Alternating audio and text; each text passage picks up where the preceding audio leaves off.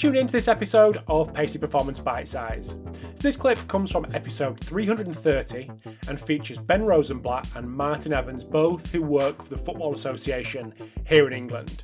So it's a bit of a reflective piece. So Ben worked with Birmingham City early in his career and is reflecting on the things that he's learned and how he's taken that and improving himself in his role at the Football Association.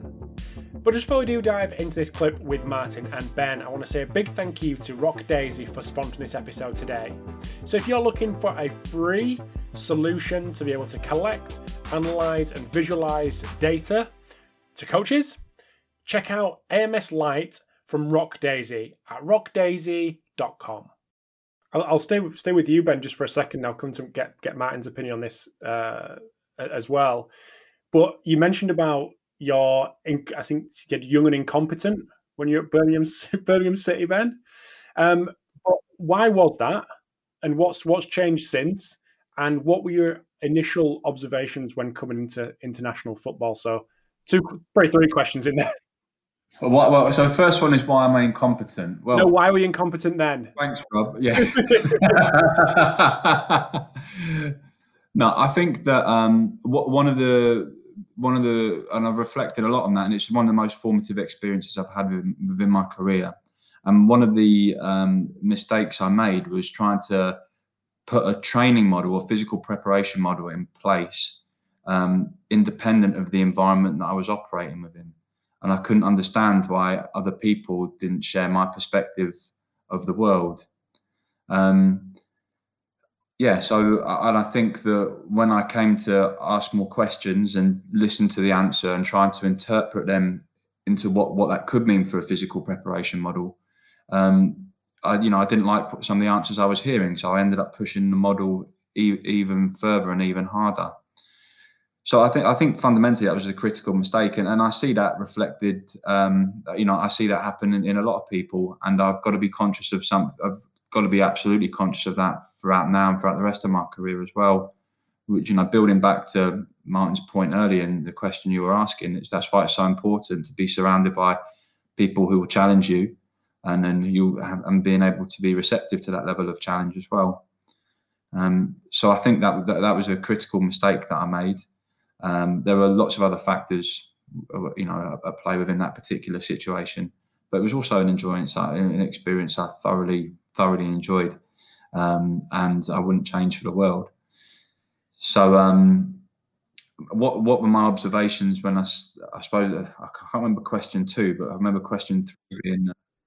I'm still stuck on why you're so incompetent, but that, yeah. I've written a list actually. Now let's jump to 3. There was 2 in 1 on the first one. You've covered that. That's all. Yeah. Why are you incompetent and why are you really incompetent?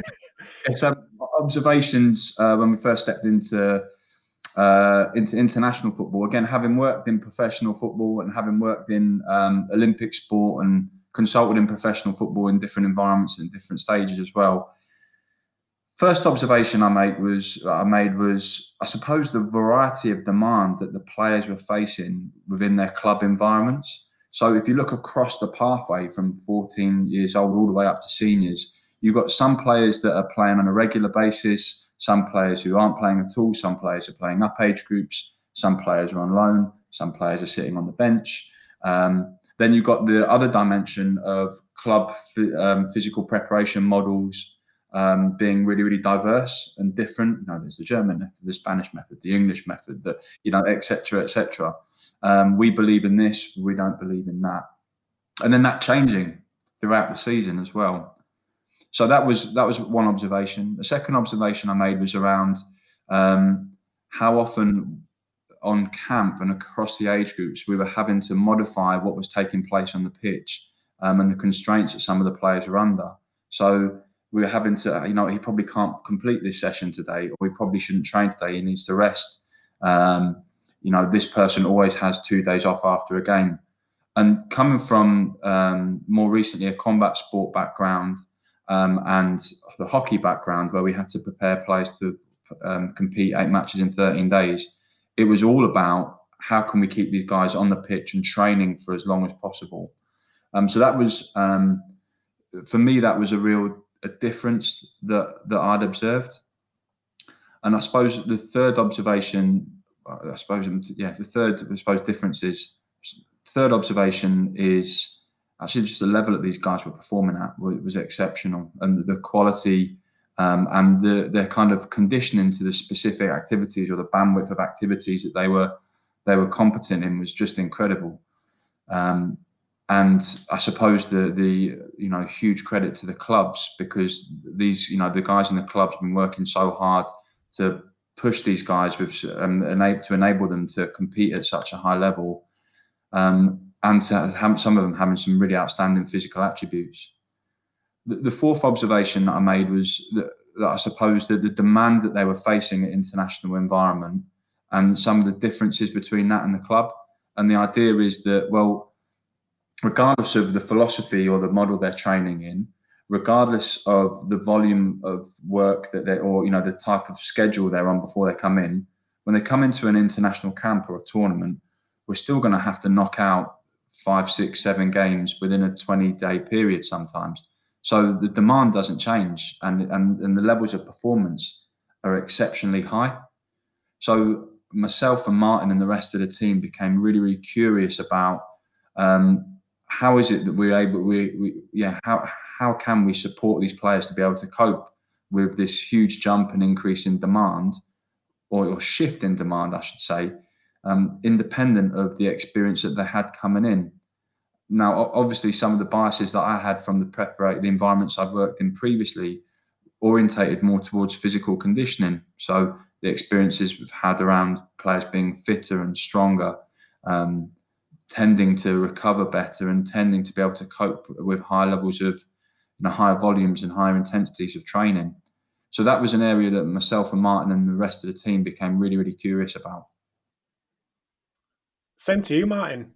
Initial observations at international football.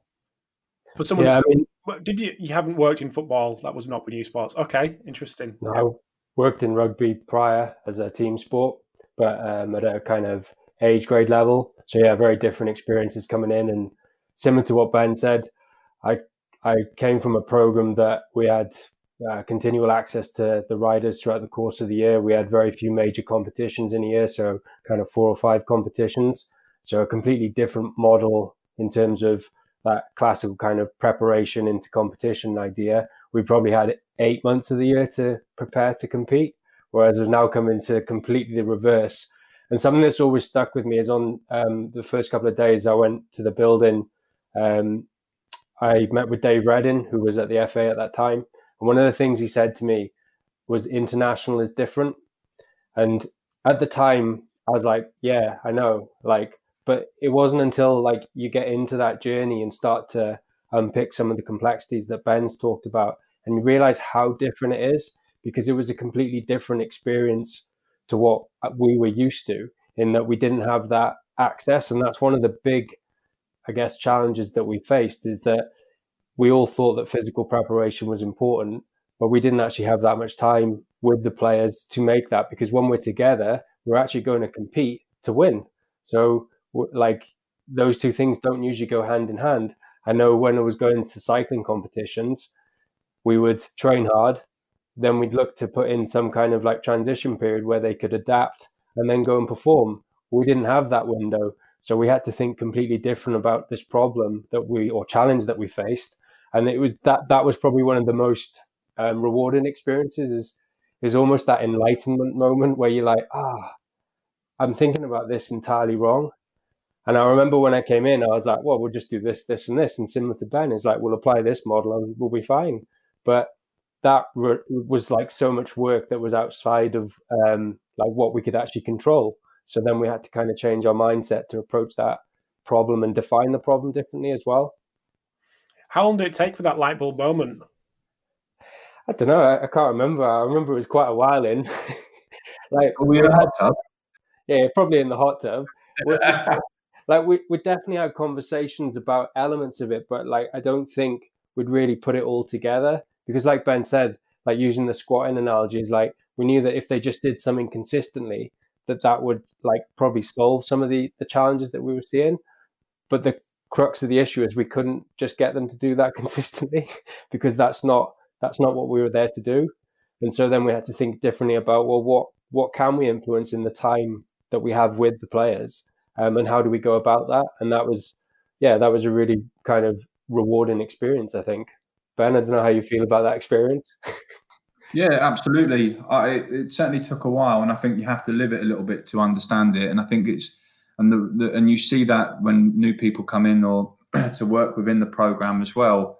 You see them going, and this isn't just physical performance coaches, but other disciplines, including coaching, who are used to working with players on a day in, day out basis. They apply that. You go in and you apply the same thing that has worked up until that point, and then you realise that you're in a very different environment.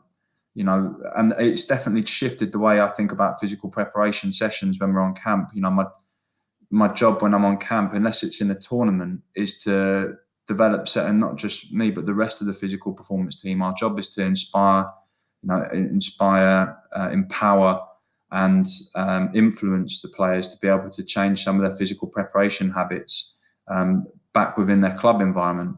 Our ambition is to make sure when a player comes back to the club, and to the club PPC, the club PPC is licking their physical performance coach, licking their lips. They're going, brilliant. This girl wants to work with me, because I know that we would all having worked in the club environment before. You really want to work with the guys who go, come on, Ben, how can I get faster? How can I get stronger? How can I become more robust? And pitching up and commit to it with the intensity and consistency that they require. So we definitely see that as across our physical performance teams. More of our role now is to establish environments and tasks which inspire and change players' mentality towards their physical preparation, rather than whilst retaining the consistency of their ongoing work. Which is slightly different towards putting on a training session to maximise their intensity to develop a given stimulus.